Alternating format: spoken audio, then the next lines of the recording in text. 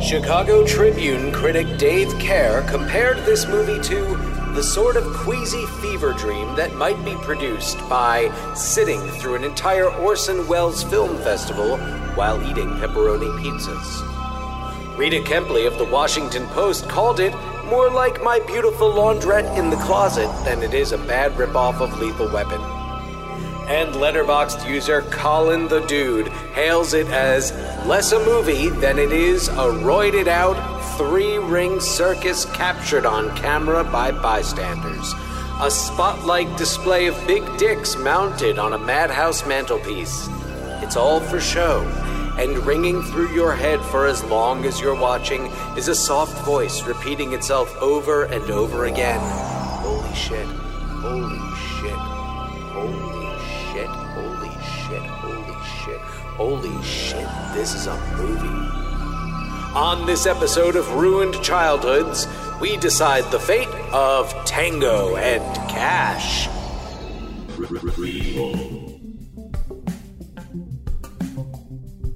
Sequel. Reboot. Which one will it be? It's the Ruined Childhoods podcast. Greetings, Starfighters. Hi, Dan. Hey, John. And also, hi, Eric. Our wonderful guest, Eric Goslin's here. What's up, dude? Oh, hello, guys. How are you? If you don't know who Eric is, he was my co-host on the world famous podcast Hey Teens, as well as some other weird stuff we got ourselves into, and is now co-host of the Kill Streak podcast with Mike Price, which is kind of like a thematic cousin to Ruined Childhoods, because you guys talk about franchises, whereas we just, imagine new ones. So yeah. How's that been going? It's been super fun. Basically, the premise of the show is Mike Price and I are big horror movie buffs, and then we will pick a franchise and watch every single movie in that franchise and record an episode for each of those movies. And then at the end of it all, we kind of just canonically rank which one of the movies is the best, cool. like worst to best. Yeah. And we have some like making of stories along the way, play fun games. It's a real blast. But yeah, it is sort of a spiritual cousin to this podcast. Yeah, you guys just wrapped up your Alien franchise. Yeah, those movies rule. And now we started doing Phantasm now. Oh, right on. Oh, cool. Yeah. I actually just started the Alien series of episodes. I just listened to the Alien episode, and was like, as I often do, especially when I listen to movie podcasts, like, throwing in my 2 cents, like I'm part of the conversation. Mm-hmm. Sure. I'm doing this as I'm like taking a walk around my neighborhood, and I'm talking. I'm like, oh yeah, no, Alien 3 has, yes, you're so right about that. And, yeah, those movies were the most fun we've done, I think, of any series. Oh, you think so? It turns out there's a lot of really fucking bad movies. In all of horror movies, sequels, there's some real stinkers. Yeah, I really liked the most recent Alien movies. I liked Alien Covenant. Is that the latest one? Yeah, that's the latest one. That was really good. It's a lot super of fun. It's kind of like a return I still haven't seen that one. Yeah, it's a good time. Oh, Dan, you should totally check it out. Jussie I feel like Smollett's Prometheus. Jussie Smollett's in it? Yeah, okay. yeah. All right. Cool. Does he stage an attack by a bunch of aliens? Basically, yeah. There's a weird, spoilers, guys, for Alien Covenant. There's before the end of the movie, like 20 minutes left in the movie, there's a full-on shower scene, like sex scene. It's like, why is this happening? I've never seen that happen that late in a movie before. Well, we're about to talk about a movie with quite the shower scene. Oh, yeah.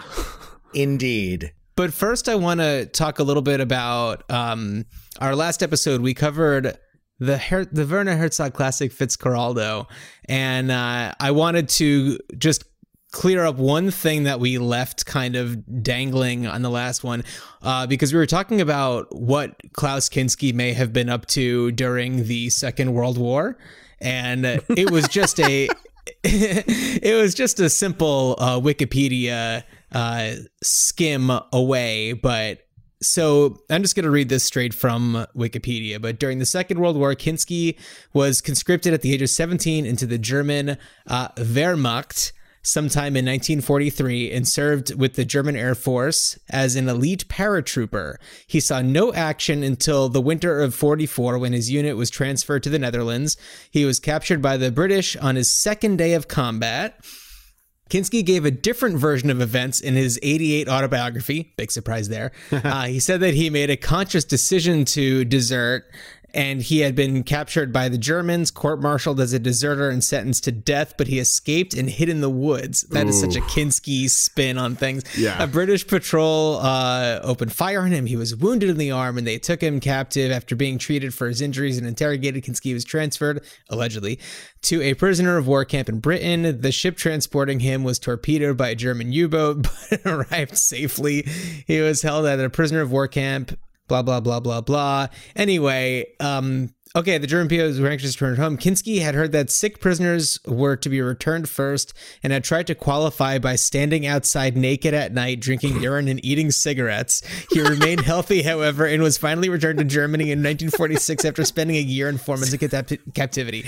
That is the most Klaus Kinski shit. Not the last time he did that, by the way. Neither the first nor the last time he did that.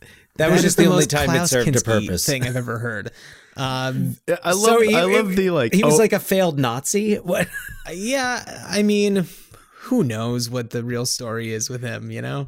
I love that in his version of it, he was too strong to be sickened by drinking urine and eating cigarettes outside in this winter. Yeah. So Eric, I know that you're also a film school nerd. Was Fitzcarraldo part of your I guess early film upbringing? Fitzcarraldo actually came a little bit later for me. I guess I didn't see that movie until I was in my 20s. When I was going through a Werner Herzog kick. But I think the one that I always came back to, though I've been meaning to rewatch his movies. It's been a while, as my man Aaron Lewis said. A call back to a joke I made off air. Right before we started, yeah. It's Strosek is one that I always really loved.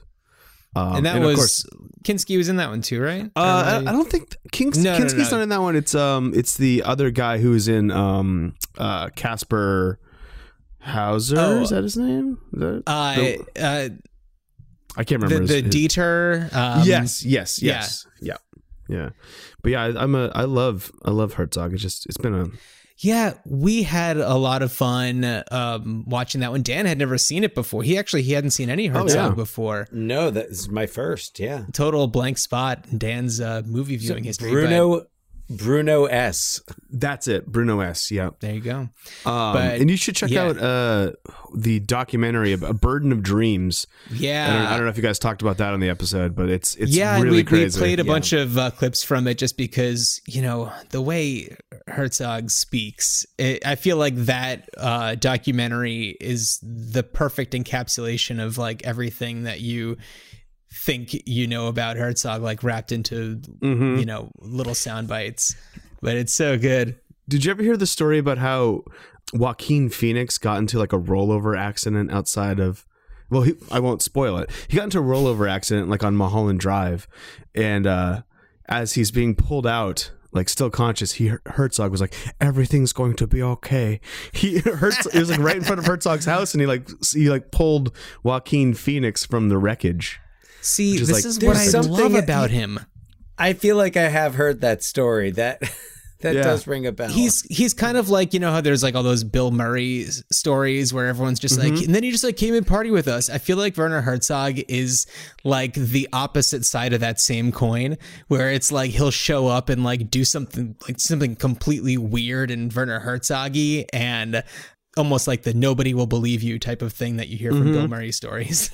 Yeah, and he's a madman, and I think it reflects it in the way he lives, in his experiences. Oh yeah, absolutely. Dan, did you have anything else that you want to talk about with Fitzcarraldo, or anything else? No, I'm tapped out on Fitzcarraldo. That white suit got real dirty. Yeah. That's one thing I was thinking about that whole time. It was just like, how is that thing not just so disgusting all the time? Well, look, that was not going to be a nice smelling set. Like, no. Set? No. I mean, well, yeah. Was that the one where they tried to kill each other?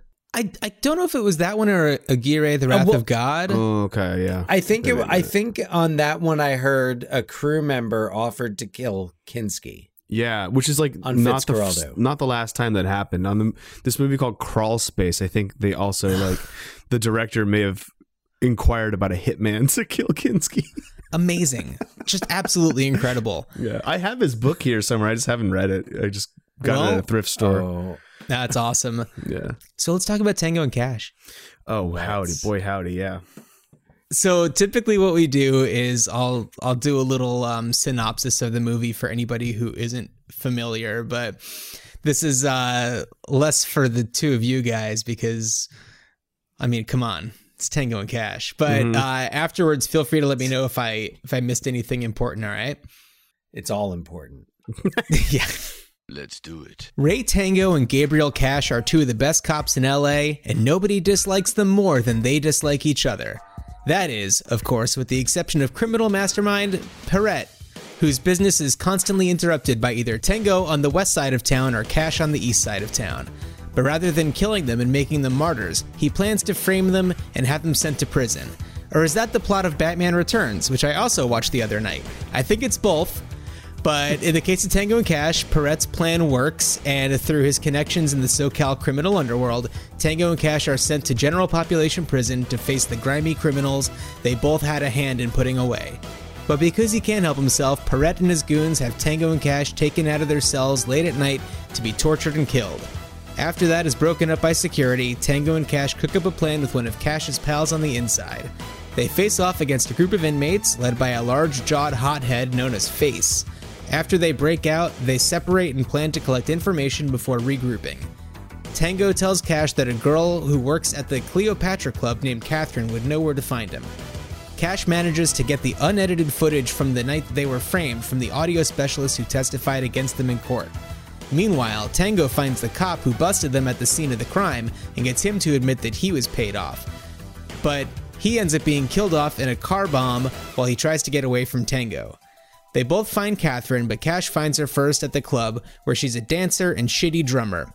Though the place is swarming with cops, Catherine gets Cash out of there in disguise and takes him back to her place, where they engage in a sexy massage. Leading the audience and Cash to believe that she is romantically involved with Tango, we soon learn that she is Tango, Catherine Tango, Ray's little sister, and Ray Tango does not approve of the flirtiness between his sister and Cash. Prepared with the evidence they need to clear their names, their first mission is to get rid of Perret.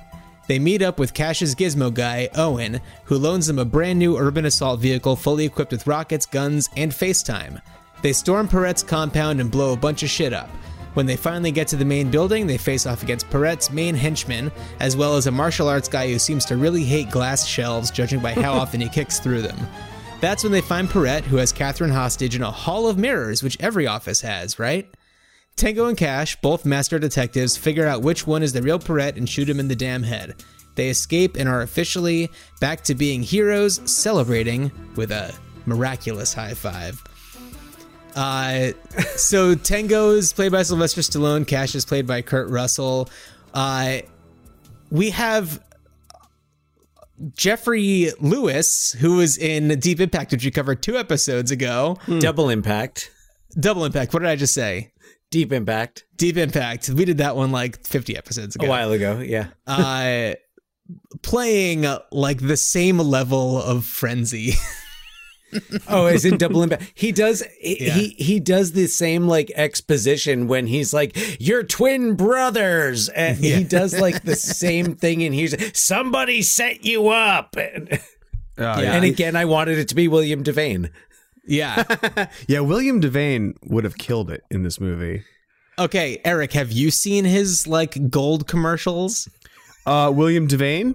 Yeah. It sounds vaguely familiar. I have to send you some. They are off the rails. They are completely insane. I just love that all of those like aged actors are doing like Like, Yeah. I think this came up on the Double Impact episode, but like Tom Selleck's reverse mortgage commercials. And like, Yep. We should all be so lucky to get to that level of success where like our, last chapter is doing that kind of shit. yeah. Oh, please. Yeah, I would kill to do any of that stuff. Yeah. Yeah. So, and Jack Palance plays Perret. And this is the same year that he did Batman, where he's the at least the beginning, the big bad guy. Mm-hmm. But it's funny. It's a very similar character. He didn't have to work too hard, I guess. Except one thing I love about Perret in this is he is the king of unnecessary visual metaphor. Like the God. Hall of Mirrors, the rats, the rats with the maze. I'm like, did he just have this shit laying around, or was he like, I need something constructed for a visual metaphor? I need a giant screen made up of littler screens behind me. Yes. Well, that's just a sign of success. Cash and tango. Tango. Ray, tango. He's done it to us again. If it isn't tango, it's cash. Tango and cash, cash and tango. These two cops are driving me crazy. We have to do something about this. I agree. I would like to handle this myself, Mr. Friend. No, We will handle it. not that way. I have something else in mind. So that clip is from the very beginning, right after we meet Tango, who does one of my favorite things in movies, which, Dan, you probably know what I'm talking about. Whenever somebody in a movie references a kind of recently released movie. Oh, and in this case, it's like super meta. Did you check the first panel? It's full of gas, sir. We checked the whole truck, asshole. There's nothing in it. And you're out of your neighborhood, big city boy. I want your badge, I want your weapon, I want your ass. Who in the fuck do you think you are? He thinks he's Rambo. Rambo is a pussy. Audience bursts into applause. Oh, yeah. Absolutely. And guffaws aplenty. But also it's like that sets the stage for like the vibe of the whole movie. He shoots an oil tanker that's filled with cocaine and calls Rambo a pussy. Yeah, right. I really want to set this up because it is one of the most brilliant, dare I say, introductions to a character. He in the middle of a desert. This lone detective stands down a tanker truck full of gas, and we find out cocaine, and shoots straight up shoots at the windows of the tanker truck, forces them to stop, and they come flying through the fucking windshield of the tanker truck. Yeah. It's just an incredible 3 minutes of filmmaking. I want every movie to start that way. I have a question though. So he empties the bullets out of his gun and puts different something bullets else in. like different bullets in. Yeah. Does anybody know what the deal with that is? I guess maybe they're just like softer. They're not like steel cased or something, or whatever. I don't know much about ammunition. Surprise, surprise. But maybe they're just like softer bullets because they don't. Maybe they're actually like special bullets that are filled with actually just like tons of cocaine so that he can prove a point. So he looks good to his superiors. Yeah. It's the 80s. Yeah. Anything is possible. This movie has real big cocaine energy. Absolutely. I was also... Oh, yeah. So, okay, first of all, Sylvester Stallone, this is during a period in his career where he's mid-yoked. You know, it's like before this, he was like completely yoked. And then there's like this movie. Then he was in like, is it Oscar, the gangster movie? It was like right after this. Stop or My Mom Will Shoot around this time. Yeah. And then he gets like re-yoked when it comes time for a cliffhanger, right? Yeah. I think cliffhanger was the big he's back. He does Rocky 4 after this one. Yeah. He just wears suits for a couple of movies or 5. I'm sorry, 5. Rocky 5. Yeah. Well, he did Rocky. Yeah, Rocky yeah. V. That's right. He does Rocky 5. Yeah. Yeah. That is the immediate next Yeah. one. And this is like Yes. the first of, I mean, I assume this movie flopped, right? It was I know behind the scenes, it went like $20 million over budget. It was a complete disaster. Like they fired, I know too much about this movie. They fired like 3 different directors or something on it. Oh, yeah. Yeah. Yeah. They fired the DP. Barry Sonnenfeld was the original DP, and he Imagine how like, good this would have looked if it was Barry Sonnenfeld. he wasn't lighting Stallone properly. Yeah, I imagine that this was a total ego trip for Stallone. Oh, yes. Stallone, I think, is like notorious for, he likes working with first-time directors because he can just bully them and just, you know, he's sort of just like directing it himself. And the director of this is like this Russian director, which is like, I think he had some acclaim before this. He didn't do much in America after this. He did Runaway Train was his like big one before this. With, Yeah. like, I think Eric Roberts and Rebecca De Mornay. Yeah, like John Voight. Yeah, it's a cool movie, John but Voight, it's similarly crazy. I do have some Sly Stallone news, by the way. There were reports that he signed up for a membership at the Mar-a-Lago Club and Resort, but he responded very emphatically that it is not true. So, okay. Yeah, I mean, something that seems totally true, Yeah. I guess is absolutely I not had true. no trouble believing it. Oh, none at all. Yeah, I know, but I was like skimming through just before we were recording. I was like skimming through his Instagram, and it's like, you know, it looks like he's been really responsible with like mask wearing and stuff like that. So, you know, good on him. Okay. Make it, you know, putting forth a positive image. Yeah.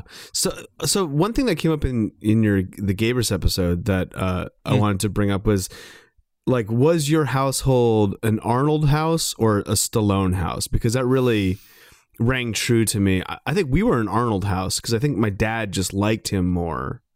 We didn't have any parental influence. I would say we leaned Arnold. We leaned Arnold. That's for sure. I always did too. I mean, twins, because I think Arnold went family friendly first. Sure. Yeah, that makes sense. I mean, if you don't count Rhinestone, I guess.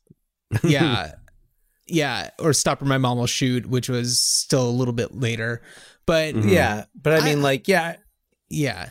we leaned. He also just like he had a sense of humor, and like when Stallone was trying to show a sense of humor, it just didn't seem all that true. No, yeah, exactly. It seemed like he was trying to keep up with Arnold, like going more family friendly. And the reason I wonder if this movie flopped because then like Oscar was a flop. Yeah. And Stop or My Mom Will Shoot was definitely a flop. And so he's sort of like in the start of like a little bit of a dip down in his career. But then, you know, cliffhangers after that in that movie. Slaps. Cliffhanger's great. It's so good. John Lithgow. God, it's so good. 93 he had Cliffhanger and Demolition Man, so that's a 1-2 right there. Mm-hmm. Yeah. He's back. Sly is back. Sly's had a number of, you know, ebbs and flows in his career, because then he kind of, faded away again, did a lot of, whatever, like Eye of the Shark, or like straight to DVD, like him and Eric Roberts or whoever. And then it was like Expendables, or I want to say the fourth Rambo movie, which was John Rambo is a guilty pleasure of mine. Is that John Rambo or just no? Rambo is what's after John Rambo. Well, right? no, Rambo, like Final Blood, that's the latest. Was the one, most right? recent. The other one was going to be called John Rambo, and then they just called it Rambo. Yeah, it's hard to keep track. That one's a big guilty pleasure of mine too. Yeah, especially like the last 20 minutes where people are just exploding into like big sacks of blood. It's insane. I don't know if I've seen that one. It's so over the top. It's over the top. And then Expendables is a blast. Over the top. Over the top. That was 87? 87, yeah. Yeah. Over the Top's great. I love Over the Top. You can't buy a copy of Tango and Cash or Demolition Man without also getting a copy of Over the Top. It's like they're in the 3-pack. A 3-pack, double pack, even if you just think you're just buying the one movie, there's what is this? Special featurette, over the top, entire movie over the top, plus a Kenny Loggins music video, Sammy Hagar music video, or not? What? No, I'm thinking Meet Me Halfway. Well, he also From Over there's the Top. also a Sammy Hagar music video. I guarantee it. Oh man, I'm looking it up. I don't know. Over the Top, Sammy Hagar video. Winner Takes It All from the movie Over the Top. Okay, I always think of Meet Me Halfway because it's got that great montage during it, and it's big like ballad. Meet me halfway. It's like, I don't know, awesome. You can imagine it like ends with kind of like the big like Tango and Cash ends with that high five where it's just like, oh, never let go. And yeah, I feel like Over the Top ends the same way. I don't know. So talking about that high five, there's at least one like false start high fives where it's like they're about to, and they're just like, wait a second, no, we hate each other.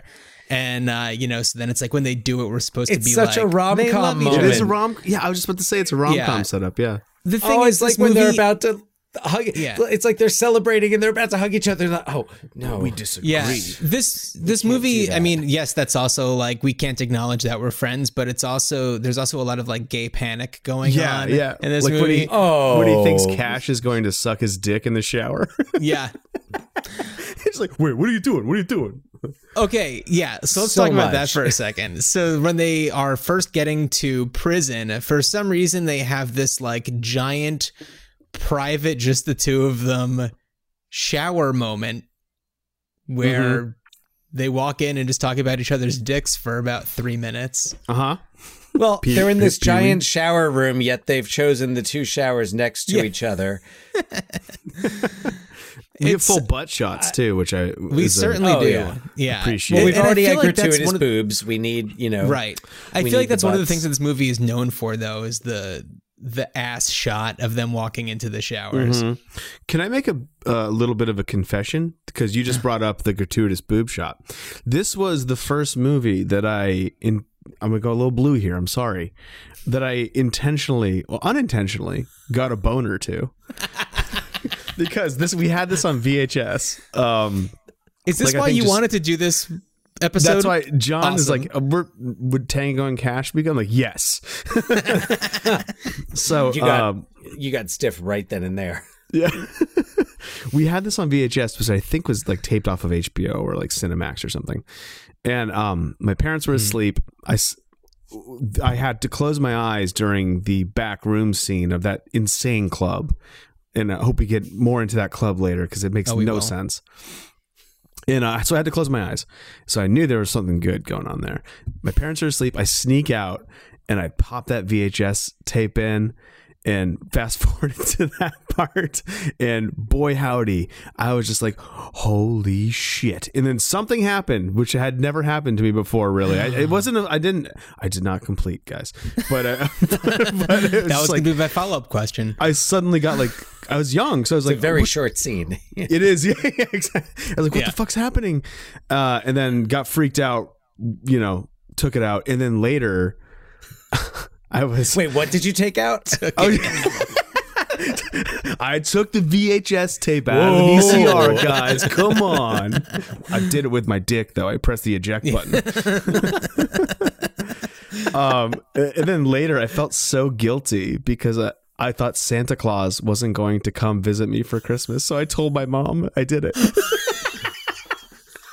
Oh, I love it. Yeah. That's so funny.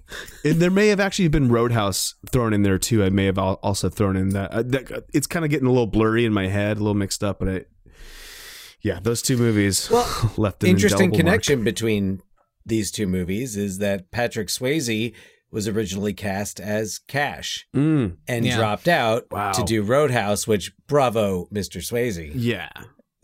Good choice.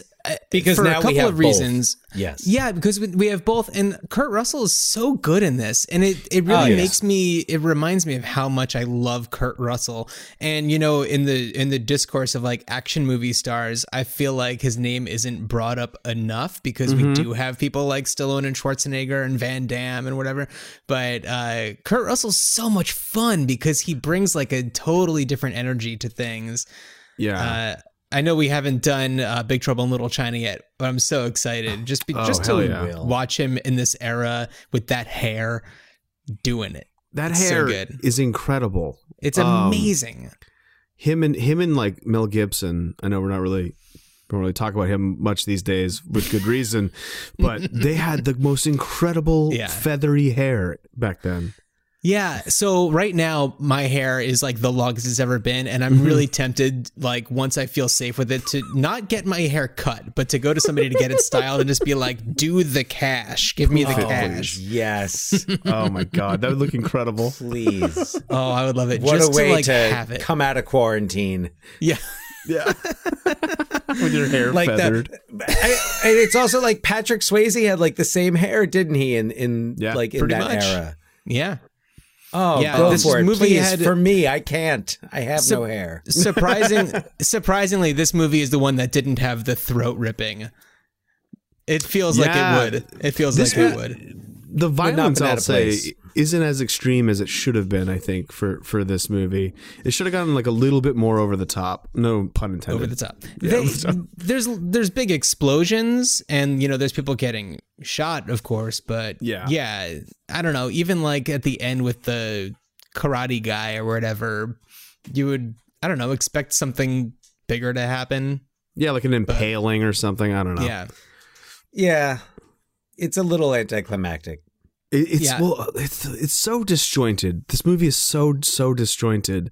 So the other thing about this, when I first saw it, I'm sorry if I'm derailing here, was that like, and I was thinking about it during this viewing, I just thought this was a normal movie about cops. You know what I mean? And never watching it for the first time, I had the same experience with like Face Off. It's like, oh yeah, I thought this was a normal movie and not completely insane. Completely bananas. Yeah. Well, so when I put it on the other night, Laura, my wife, for our listeners, she popped down and I was like, oh, do you want to watch this with me? And she's like, sure, I've never seen it. And I was like, before I press play, what do you think it's about? And she was like, okay, it's two guys named Tango and Cash who are cops, and they're trying to stop a bad guy who has something to do with drugs. And I was like, oh yeah, well, you know. Yeah. Nailed it. Yeah, pretty much. I mean, there's certainly a lot going on otherwise, but her mind was blown. She loved it. And, you know, of course, it has its problems, as pretty much every movie from 1989 would have, but man, it is just enjoyable. It is enjoyable. That's the thing. Yeah. Like, it's just a blast. The scene where we... you know, we meet Catherine at the beginning, but like when we really meet Kiki, as she is known at the Cleopatra Club, where she's doing this like crazy like dance in this like sequin thing, and then like she does this weird like a Sheila drum thing. Yeah, and the drumming is terrible. It's completely offbeat with like whatever song is happening. It doesn't make any sense. What a scene! What but is like this club? Our jaws were on the floor. The Cleopatra Club. I don't know, but I want Cleopatra Club. It's not like, it's not a strip club. It's like an 80s. It's like an 80s version dancing? Of burlesque. I don't know. I really like striptease, but not. I don't know. Yeah, I don't know. It's not worth the mental energy trying to figure it out. You're just like, okay, plot device, and you know, she uses her wiles to a club distract the cops. It's a club that's theme is the feeling of being on cocaine. Yeah, see, I think that's like, if that were to exist in real life, it would be where businessmen bring their clients to do cocaine. Yeah, right. LA's crazy, right, guys? Like, and then we get more gratuitous boobs. And more gratuitous boobs. And gratuitous boobs. Thank God.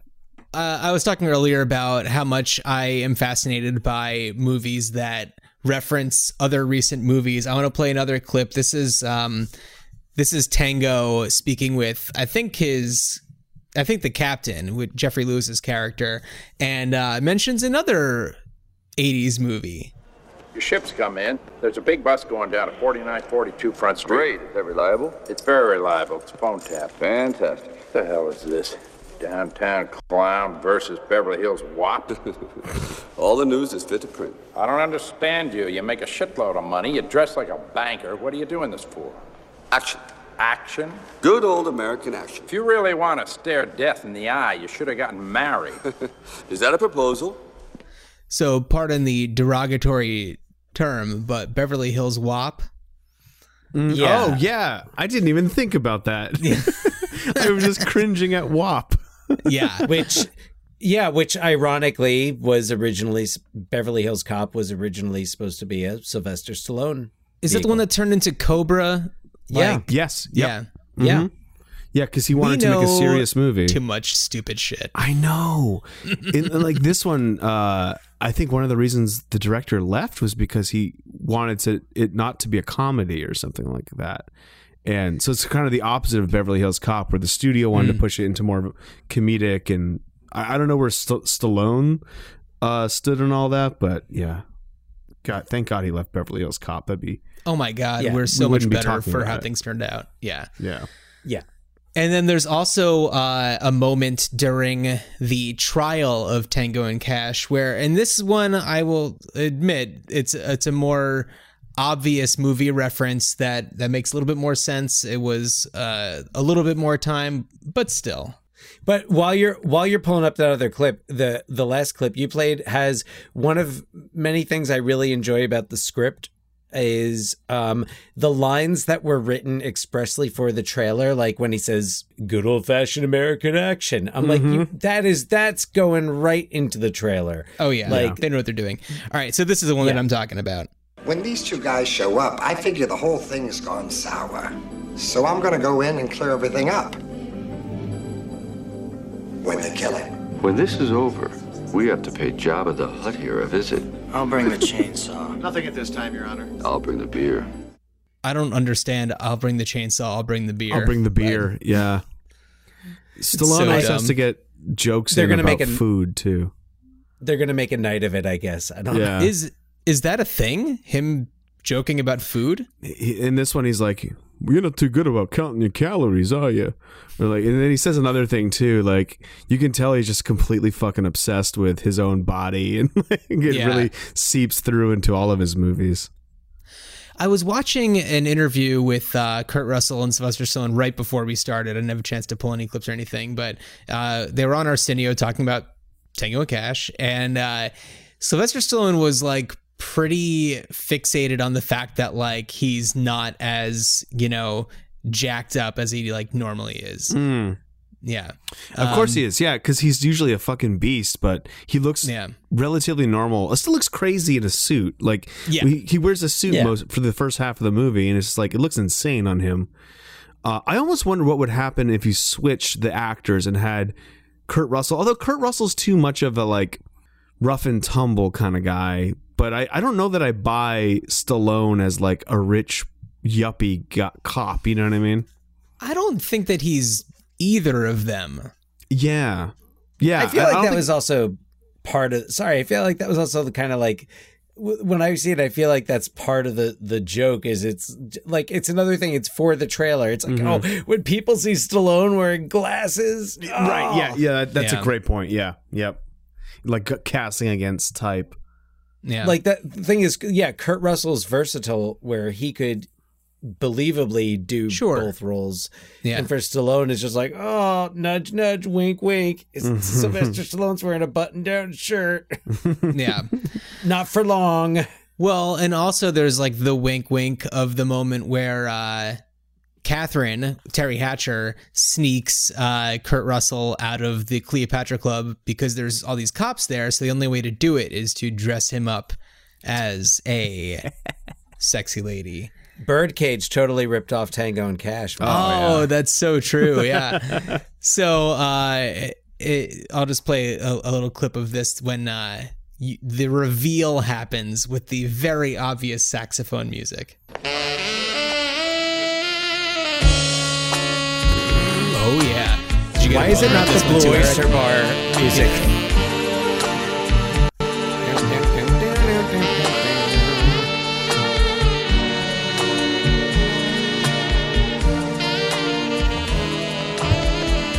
Hey, Red.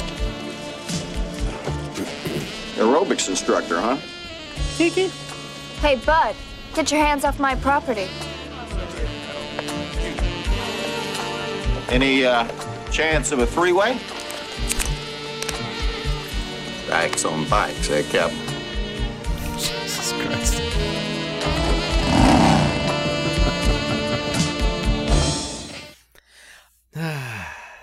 Okay. Reminding us that the 80s are not over. Yeah. Yeah. So it's so interesting because like this movie it's so 80s, like Reagan era. It's very like pro cops, war on drugs. Criminals are disgusting, filthy monsters. Like they go into this prison and there's open flames everywhere. Yeah, there's trash being thrown all over the place. And yeah, it's just like criminals are the scum of the earth and they belong in jail. Aren't you happy you have these super cops protecting you? Yeah. One thing that I just except don't for that one buy- really horny cop that we just heard there. One thing that's like that does not ring true, especially in today's climate, is that there's no fucking way cops would turn on each other in this way. You know what I mean? Like they basically, once they're accused of this murder, the entire LAPD turns against them. Like, you scum. It's like, no, in real life it'd be like, you want me to help you cover this up, guy? Like, I'll go on the stand for you if you want. Yeah. Like, there's no way these cops would be held accountable. Blue lives matter. Yeah, I was gonna say they didn't have the blue line flag then. Yeah, so yeah, exactly. Yeah, it was a lot harder. Yeah, well, yeah, that's one of the notes I have is also you see like when Tango and Cash are reinstated at the end, and it's like front page heroes are back. Tango and Cash are back on the force. It's like. Like, when was the last time, if it has ever happened, that we knew the names of cops from the headlines, not because they were racist pieces of shit? Yeah, exactly. Yeah. I don't know the name of any cops that aren't just like recently in the news for killing people. It's like, and oh god, also, when do these? Why are these two cops on the front page of the newspaper? One like all above the fold, time. It's like Gabriel Cash does it again. It's like that's nobody ever reports on that stuff. Oh, you know what? I actually did take a picture of the screen. I got to bring it up of the another article that was on the front page when Tango and Cash are being celebrated at the end, and awesome. It's children who dress for excess. Today's youngsters have become fixated with fashion. The right look isn't enough. It also has to be expensive. When 15-year-old Michael Thomas left home for school last May, he couldn't have been prouder. On his feet, thanks to his mother's hard work, were a pair of spanking new Air Jordans. Anyway, wow. I mostly took the picture because it references somebody named James Martin, who shares a name with a friend of ours. A friend of ours, yeah, that's so funny.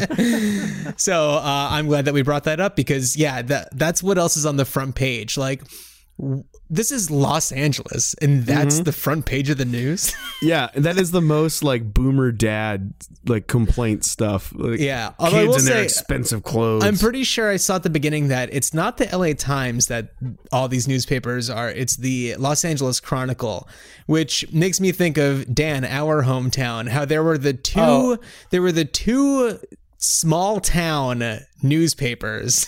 Daily Journal and Cranford Chronicle? Or there was the Cranford Westfield Eagle. Leader? No, the Cranford Eagle the Cranford and the Cranford Eagle. Chronicle. I thought the Cranford Eagle was like came about later. Well, yeah, I mean, but still, there were two, like, Eric, the town where we grew up, so small. And like there were two competing newspapers. Competition makes everyone's game better because then it's like, well, I got to get the scoop. I got to scoop the eagle, you know? Yeah. Can't let them get the scoop on what's happening. Yeah, you know, I need to find out about like school budgets before they do. Yeah. Like, well, there was a council meeting last night, so, you know. Yeah. Rushing to their editor. I'm curious. I want to look into that. I don't even know if they're both presses. still around. Yeah. It's like there's our remake of The Paper. We'll just set it at the Cranford Chronicle. Oh my goodness. So anyway, you just said stop the presses. We're talking about Jack Palance in Batman. This movie, or I should say Batman, which came out this year, was the movie that Sylvester Stallone says kind of ruined the like big muscle bound action movie with the casting of Michael Keaton, allegedly. Oh, I was gonna say it's funny that you should say that because I was thinking a moment ago how we were talking about like ridiculousness where like Tango and Cash are on the front page of the paper, and I was thinking it was like, well, that's because in the 80s that's who the superheroes were like these super cops played by Stallone and whatever Kurt Russell and Schwarzenegger, where there weren't really like other than the Superman franchise and then in 89 Batman, you didn't really have superhero movies. There weren't, you know, I mean, like that wasn't real. I mean, not really until like 2008 when Marvel, like they were seen as like Nolan, low rent. Yeah. Yeah. So there really wasn't, you know, like there weren't heroes to have on the front page of the newspaper. And maybe I'm influenced because I watched Justice League, so I'm you know, thinking of the world mourning Superman for about 3.5 hours. Yeah.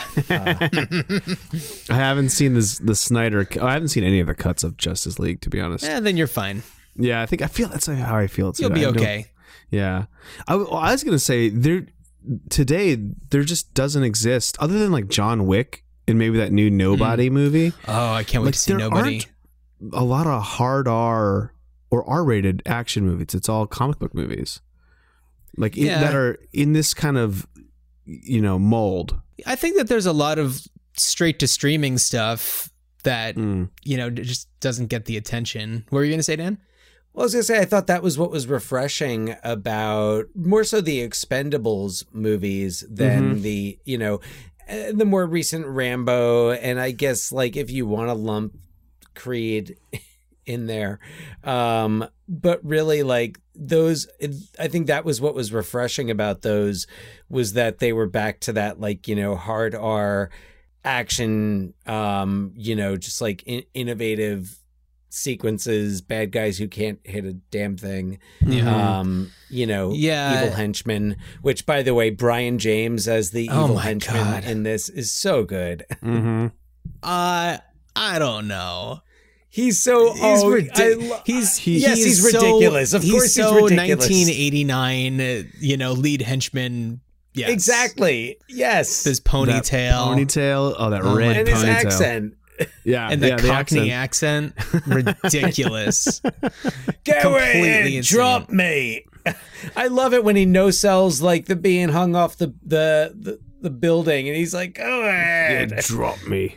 I would be so scared if that was happening. Let's listen. Oh my god, yeah. Let's listen to the bit that comes right after that. Blowing a man's head off with a fucking hand grenade is a touch much, don't you think? You got your way, I got mine. You know, I'm kind of glad you didn't want to talk, Rakeen. You know that? Let me just shoot him in the goddamn leg. He'll talk. I don't want the leg. I want the whole package. Maybe he doesn't know anything, okay? I don't really care. What do you mean you don't care? What the fuck is this? You're a cop. Like, I was a cop.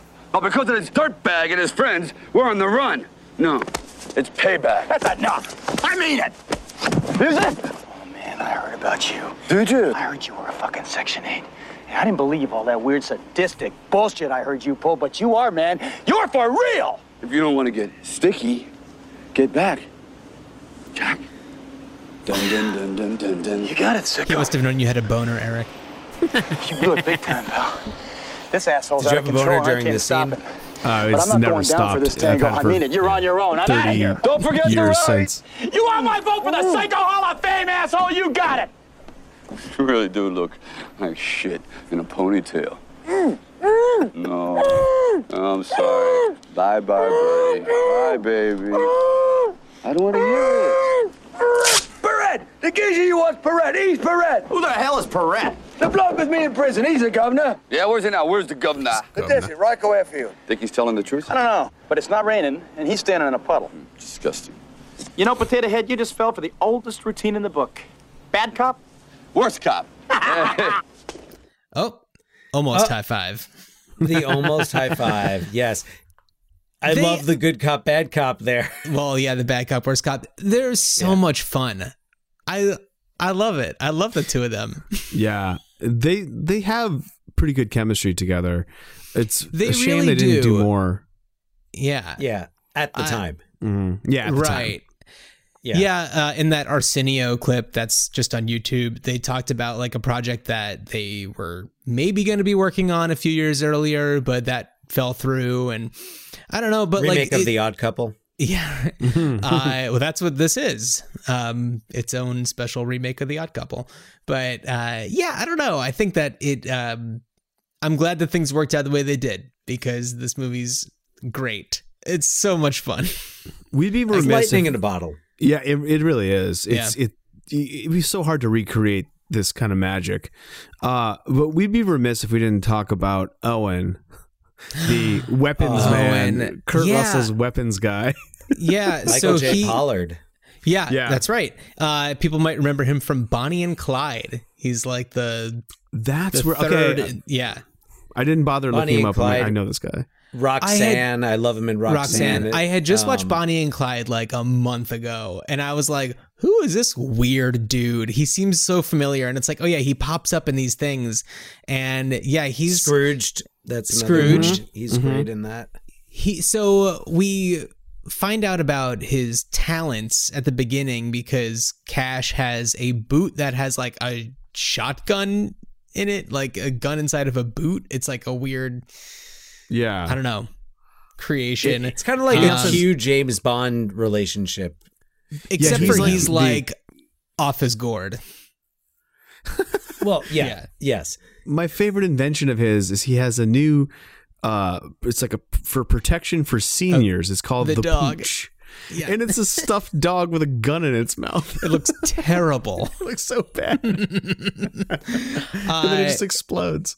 So I have a clip pulled from the introduction of the RV from Hell, which will feature some Owen. So at the end, before they go face off with Perret, they pay a visit to Owen.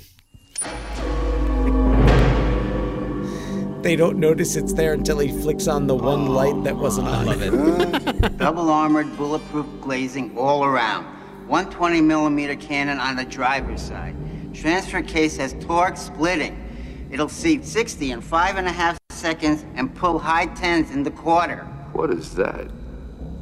That is an RV from hell. Care to join me? So it's what?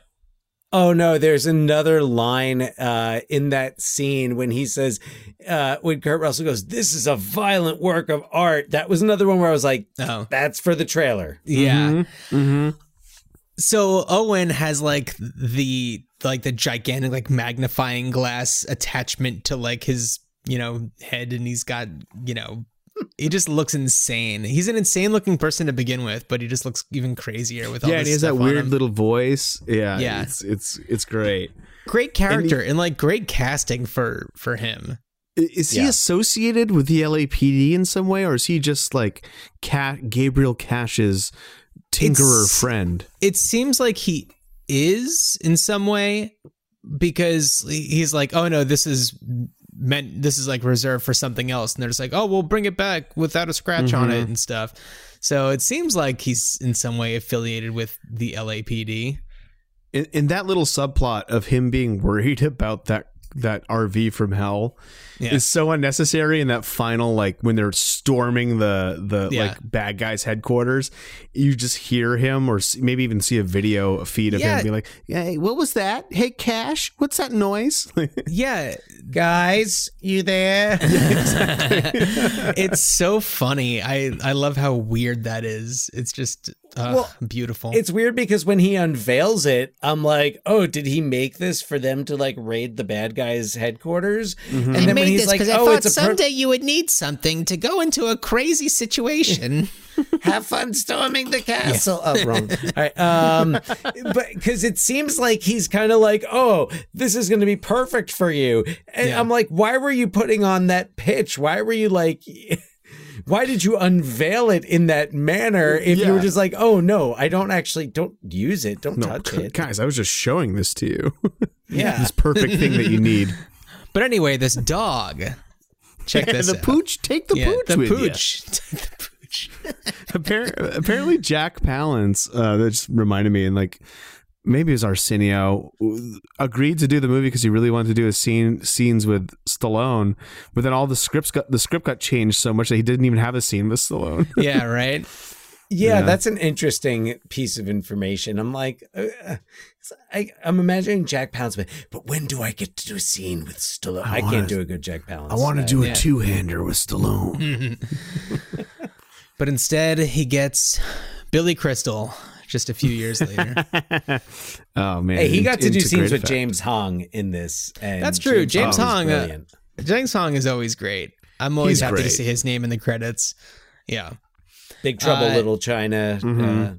It is funny in very 80s how he's basically, if there's an Asian gang in every 80s movie, there's your guy. He's gonna There's be your there. guy. Yeah. Yeah, I'm trying to think if there's anything else that clip-wise I wanted to play before we move on to our kind of thought experiment.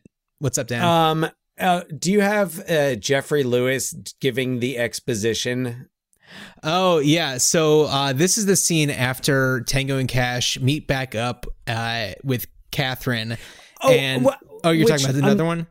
Oh, no. That's what I mean. But sorry, as you're summarizing it, I also want to point out it's a little ridiculous. How is it that Cash and Catherine get to that point where she's massaging him on the couch and no one has explained to him that she's Tango's sister? Yeah. Wouldn't that? Yeah, I don't know. Like, wouldn't that have been like as they're on the way out the club? Like, yeah, I'm Ray's sister. Like, I can help you out. You can trust me. Yeah. And even I'll go one further. Even just clarifying, like, no, we weren't having sex. I mean, I guess Cash kind of wants him to think they're having sex because it's fucking with him. Yeah. Yeah. That massage scene is something else. I also want to point out something pretty interesting. So the different like captains that each Tango and Cash have. So Tango's captain is Jeffrey Lewis, whose daughter is Juliette Lewis, and Cash's captain is the father of like David Arquette and Eddie. Oh, no. His captain is Eddie Bunk.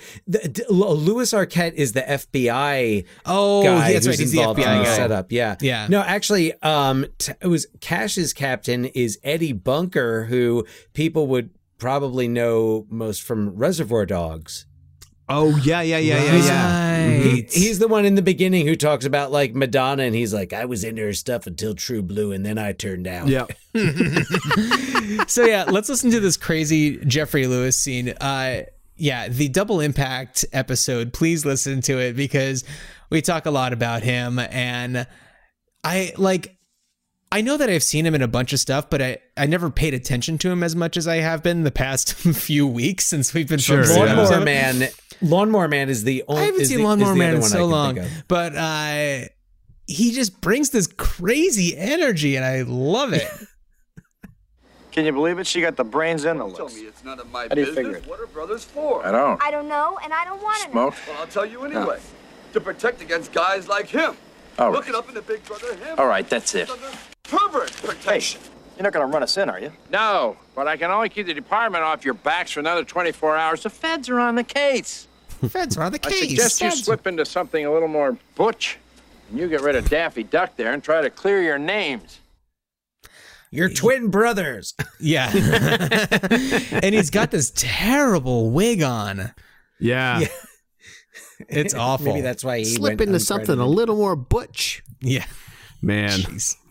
It's like you're not here to make wisecracks. You're here to give us information that we need to understand the movie. Yeah. So what's crazy is he's sitting there smoking a cigarette, like lounging back in his chair, and it's almost like he forgot to tell them, like, oh yeah, that's right, you have 24 hours to get to this place. Well, because otherwise it would have been like, you have 24 hours and 2 minutes. He needed to start them at the 24-hour mark. Wait for the minute hand, the second hand to go around one more time. Yeah. I do love that line. It's like, starting when? 5 minutes ago. Yeah.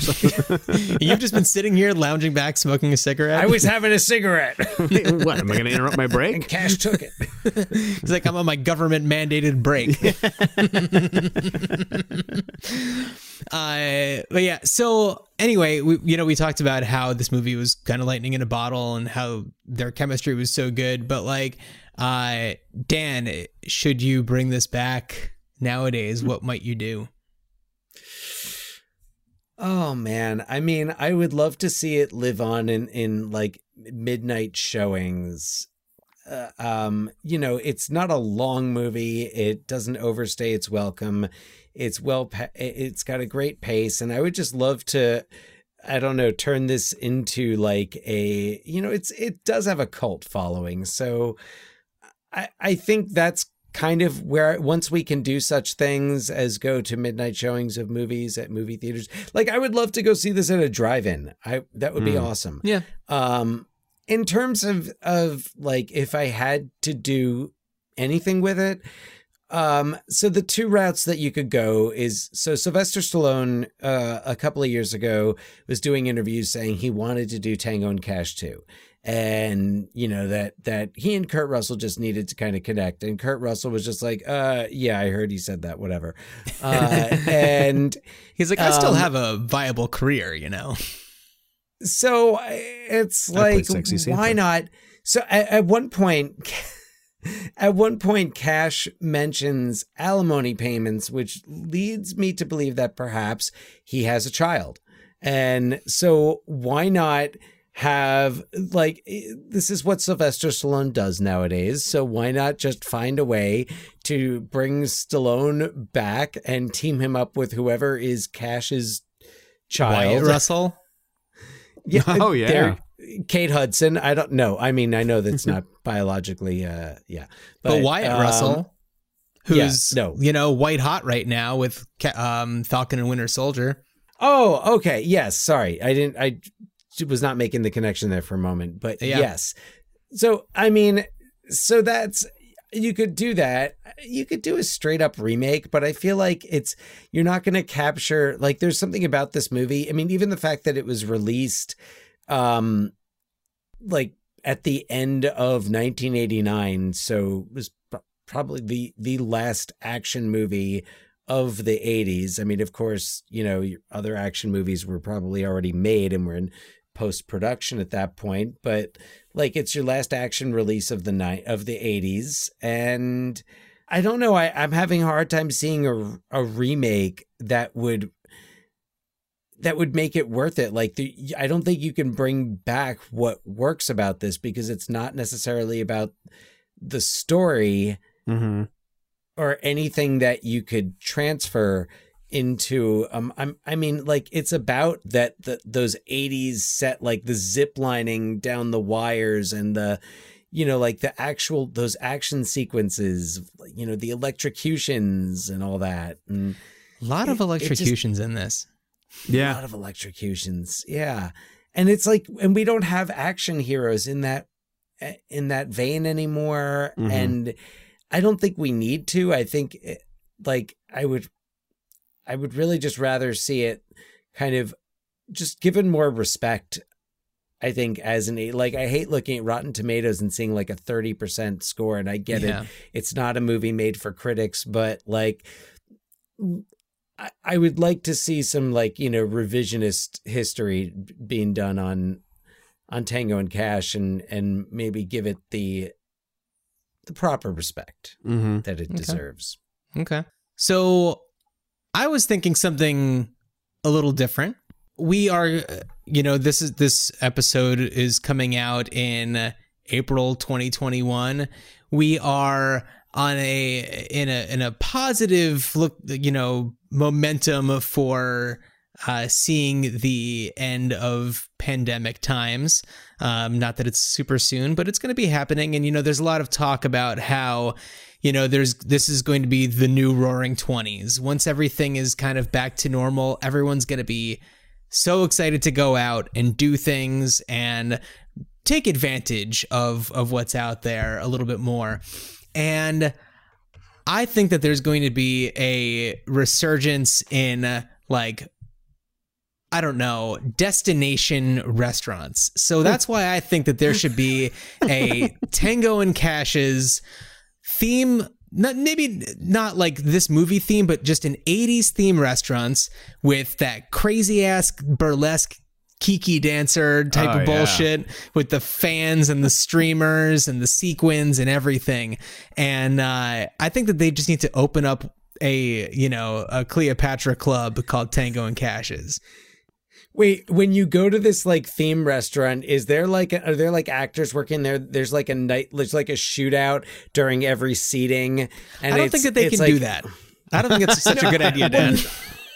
No, not these days. You don't think? I mean, I don't think that's such a good idea. I don't think that's such a great idea, Dan. No, I think it's a great idea. No, you don't think so? No. I mean, so basically, could they just take Planet Hollywood and kind of revamp it? All those empty Planet Hollywoods sitting around. You know, I don't know. Get creative. But the thing is, like, who doesn't love nostalgia? I feel like it's the same group of people who love going out and like doing funky things. I mean, Eric, you live in LA. There's certainly a lot of those like theme pop-up, like Saved by the Bell, the Austin Powers and all those types of things. And it's just like a Tango and Cash one would be so weird that it almost could work really well. It would be so weird. That would be really a dark horse candidate for that sort of treatment. Yeah.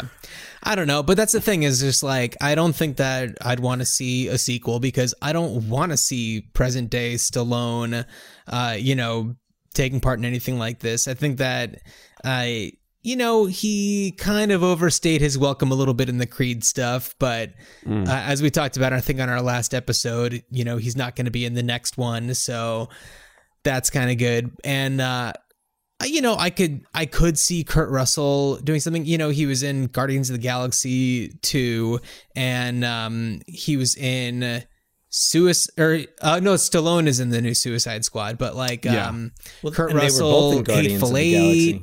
That's right. They were both in great. Yeah. Oh, that's right. They were both in the second Guardians of the Galaxy.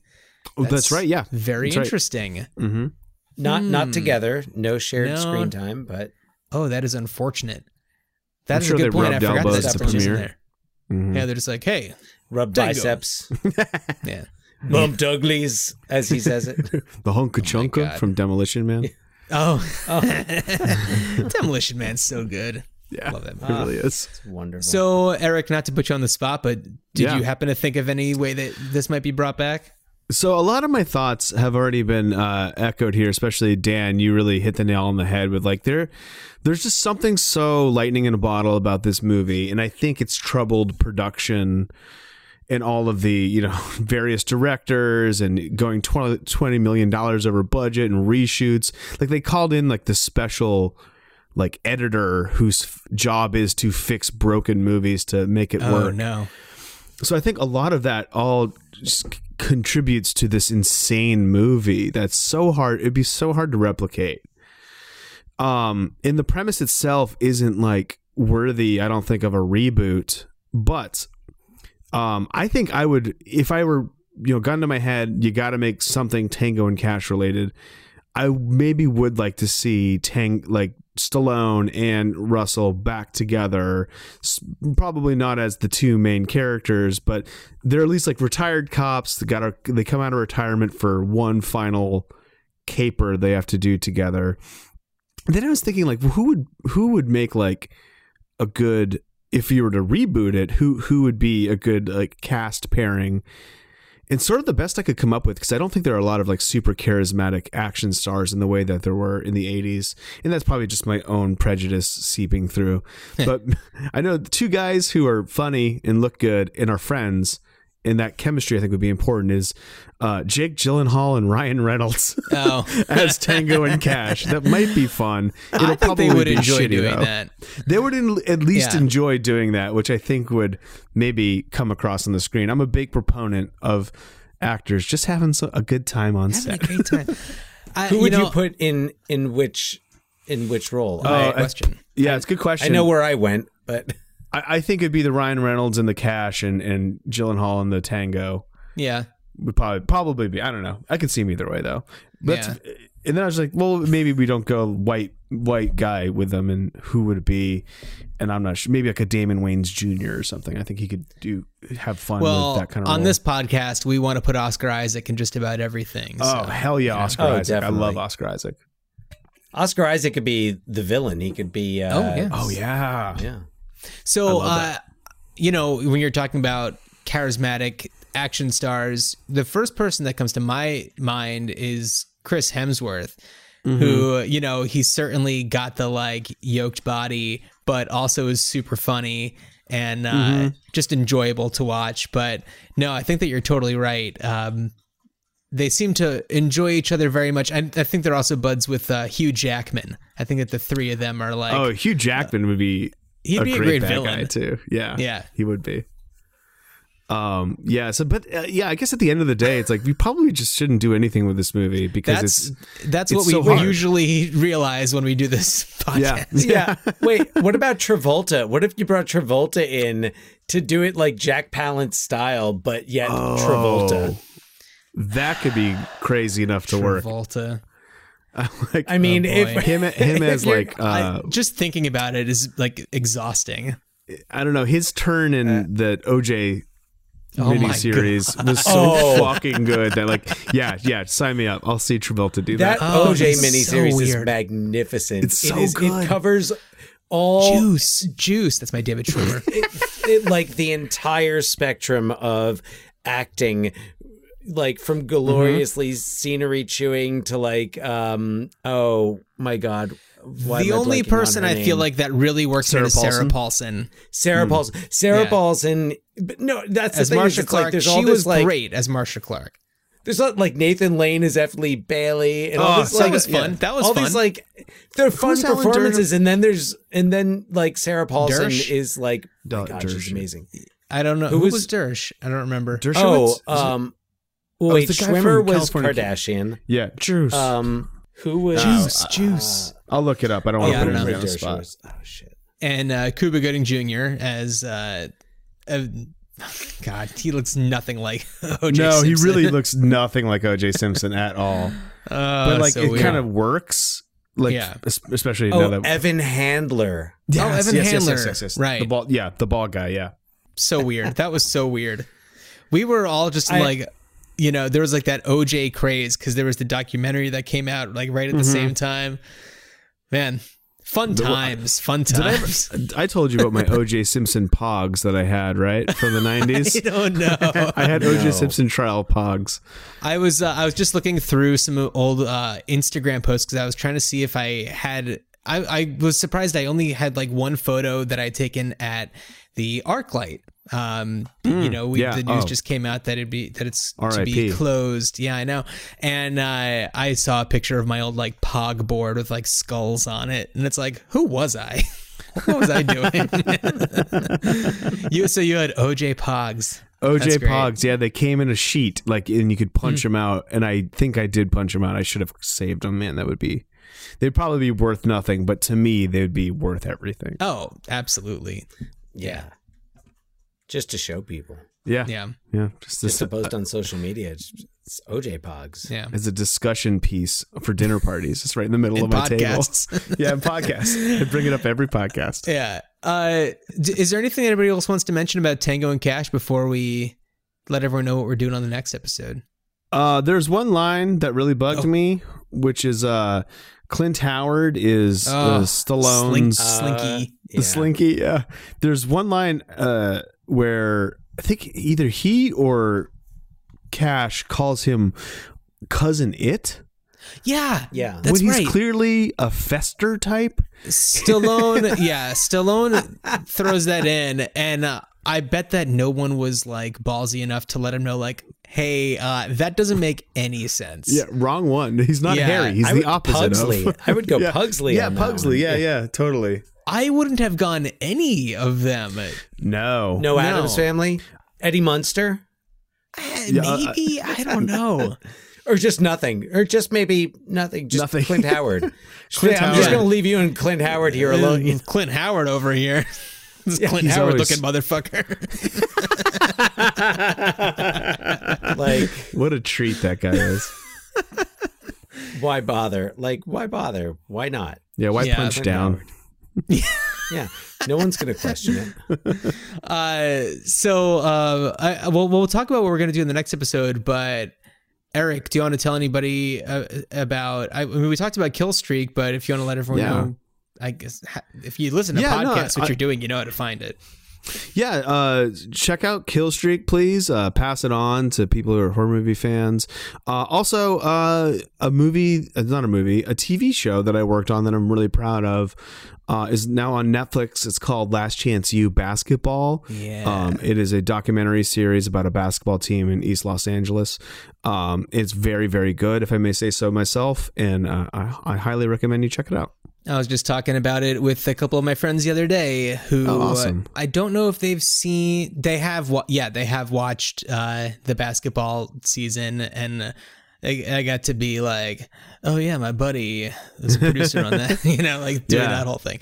But no, it is exciting because, and actually, you know, pretty much right before pandemic, I was out in LA and I met up with you at the post-production office, and, you know, happened to see a couple shots of the show, and you were even telling me then, like, this is going to be something really, really great. And I know that seems to be getting a lot of good attention on Netflix, so that's pretty cool. Yeah, so definitely check it out. I'm not, it's not my show, but I think it's good.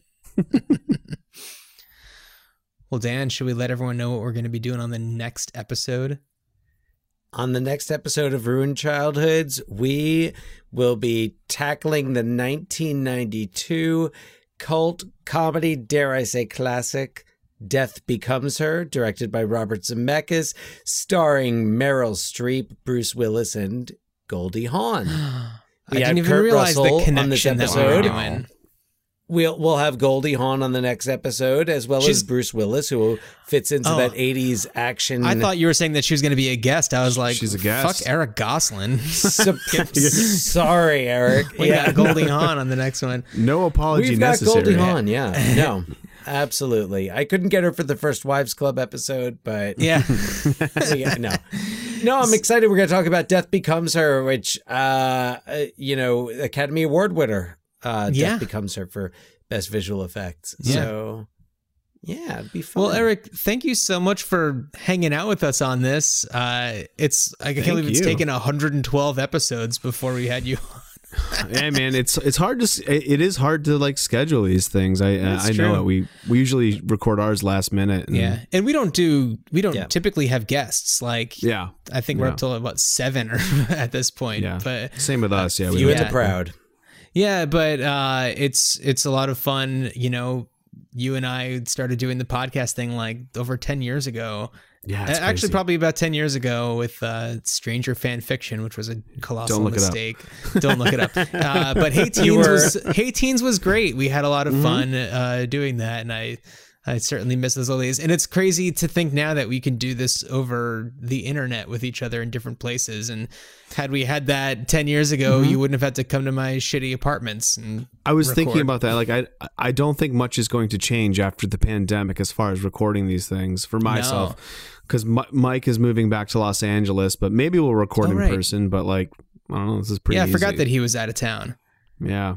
Yeah, moved right before pandemic, moved to Texas. Damn, and then he's going to come back right towards the end, hopefully, knock on wood, the end of pandemic. Yeah.